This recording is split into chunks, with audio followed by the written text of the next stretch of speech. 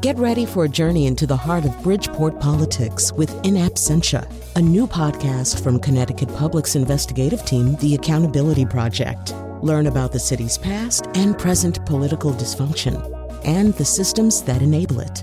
Tune in wherever you get your podcasts. Funding provided by Gregory Melville and Susan Fox and Kathleen Bromage. I'm Charlie Nardozzi, and this is the Connecticut Garden Journal. Have you noticed? The days are getting longer and the sun is getting stronger. Spring is coming. I'm getting ready to start a whole variety of vegetables and flowers for transplanting into the garden this spring. But we don't have to wait to enjoy all those tasty vegetables. With the longer days and stronger sun, we can start growing vegetables indoors in a sunny window. The keys are full sun, warmth, and the right greens. While the days are longer, it's important that where you grow your greens gets as much sun as possible. That means at least 4 hours a day. If you don't have that amount of sun, try using grow lights to supplement your light.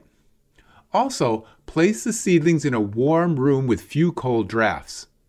I place a clear plastic cover over my grow light setup to keep the air warm and humid. You'll also want to use a heating pad under the seedlings to get them to grow fast. The best greens to grow indoors now are ones that can take lower light levels and cooler temperatures. Mosh, spinach, arugula, mustards, and winter lettuces are the best bets.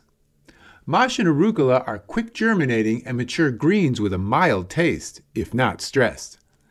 Mustards are fast growing with a little bite. Grow greens in a tray or large pots. Sow seeds and keep the soil moist. Thin and harvest when the greens are young, or let them grow larger for a bigger yield. By harvesting just the outer leaves, many of these greens will continue yielding right into spring.